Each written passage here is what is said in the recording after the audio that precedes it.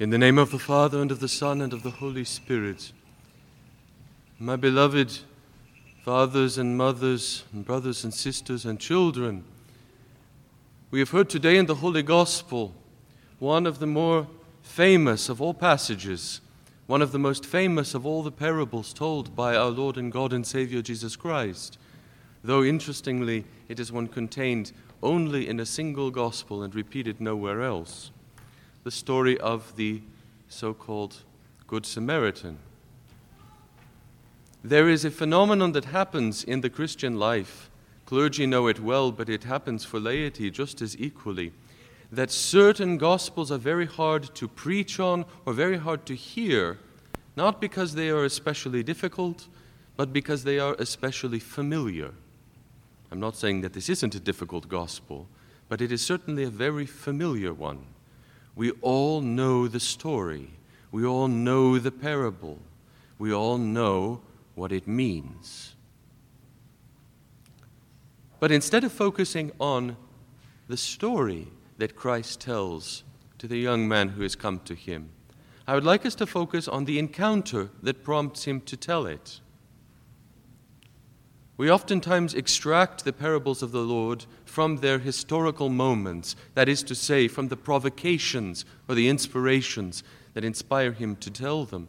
But very often they have as much to teach us about the Christian life and about what Christ is trying to say as the parable itself. This is obviously a parable about brotherly love. It is obviously a parable about what constitutes actually and genuinely being and caring for and loving a neighbor. But what prompts this beautiful parable is a man coming to Christ and asking him a question: what must I do to inherit eternal life? And Christ sees through his question immediately. Without any hesitation, he knows that the man is not so much interested in what he must do. He is interested to have Christ affirm what he is doing. And so Christ, as it were, playing along with him for a moment, answers with a question. You tell me, what must you do? And the man gives a predictably pious answer. Love the Lord your God with all your heart and soul, and your neighbor as yourself. The very commandments which Christ himself at other times calls the two greatest of all those that he had delivered through the law. Those which sum up the entirety of the law, even while they give life to the entirety of the law. And the man knows his stuff. He comes to Christ seeking some sort of affirmation of his life. What must I do to find salvation? What must I do to inherit the kingdom? And he gives his own answer. And Christ says, you have answered well. But it says in the gospel that the man was not finished, that he sought to justify himself. It now makes it bold, the intention of this person. He wants not simply to recite the greatest commandments of the law. He wants not simply to hear from, and we don't know what he considered Jesus to be, a teacher, a prophet, a wise man, a rebel. He wanted not only to hear from him that he knew what he was doing, he wanted to justify himself yet further in the presence of this one who seemed so wise to his followers. What does it mean then? Who is my neighbor? This is a very rabbinical sort of question. And we often slight the rabbis and the Pharisees, as if their questions were always designed purely to be mechanical and distracting. But it's a good question. The Pharisees were characterized by a deep love of the revelation of God, by a deep love of the law that he had given as his voice and mouthpiece into the world. And though at times they saw it in too much extraction, and they saw it apart from the lawgiver himself, the desire to know what precisely God means when he gives us a commandment is a pious thing. But again, this man is not trying to be pious. This man is seeking to justify himself. Tell me then, sir, who is my neighbor? We don't know quite why he asked that question. Perhaps he had a follow-up comment to give. I love not only this person, but also that person. I have a very upsetting neighbor, but I still love them. But here Christ interrupts his little game, and he tells him his story. A man was walking along the road, and he fell amongst robbers and thieves. And perhaps the most notable thing in this parable is that this man is ignored by a priest. A priest. Someone who knows the law well, who offers sacrifices, who loves God, presumably. We are not taught to judge this priest, but we are taught to look and say, it is possible to be so consumed with the trappings of righteousness that we walk right by a man dying at our feet. Finally, it is a Samaritan, a person so reviled amongst the Jews that even to speak with one of them was considered personal defilement. It required rituals of cleansing before you could be allowed back into the rituals of the Jewish faith. The Samaritans and the Jews had a common ancestry, and as we often know, it is the people to whom we are the closest, with whom we can develop the most stringent bitterness. Even to speak to a Samaritan was unheard of. And yet Christ tells a parable where a priest and good men pass by, but a Samaritan. And you can fill in Samaritan with whatever group you like the least. Passes by and shows mercy. And Christ asks, tell me, which one was the real neighbor? And those who hear him answer, I suppose it is the one who showed mercy. I suppose it is the one who showed mercy.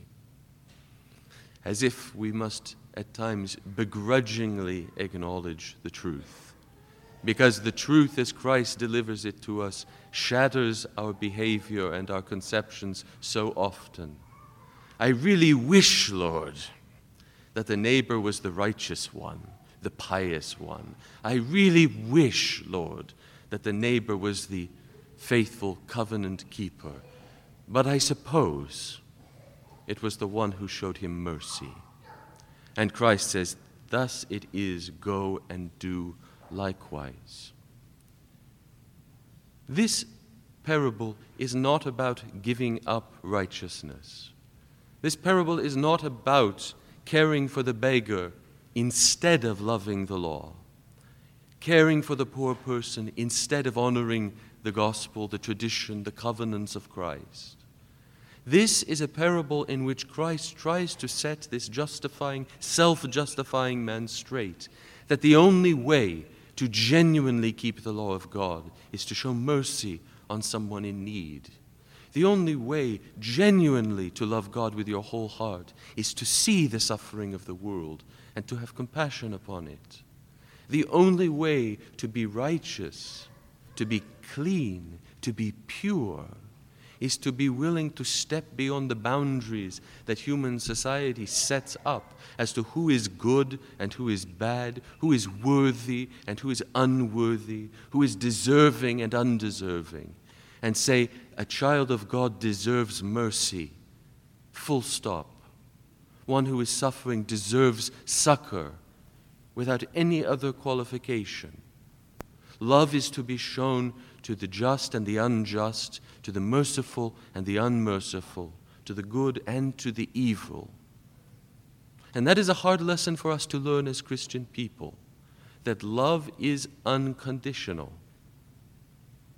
When the world hears these words, it converts them immediately into its secular mind, that to love unconditionally means to accept unconditionally. But nowhere does Christ say, accept the evil person in his evil.